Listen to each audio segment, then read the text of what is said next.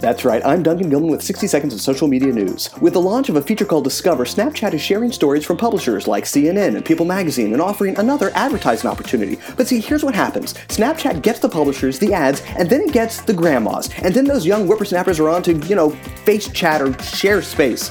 Speaking of desperate attempts to stay relevant, Twitter is launching native video. Now, don't get me wrong, I love Twitter, and there's nothing wrong with another video option. But this news comes on the heels of Instagram passing Twitter in user numbers, and Twitter asking celebrities to stop tweeting Instagram links. So, take it with a hashtag of salt.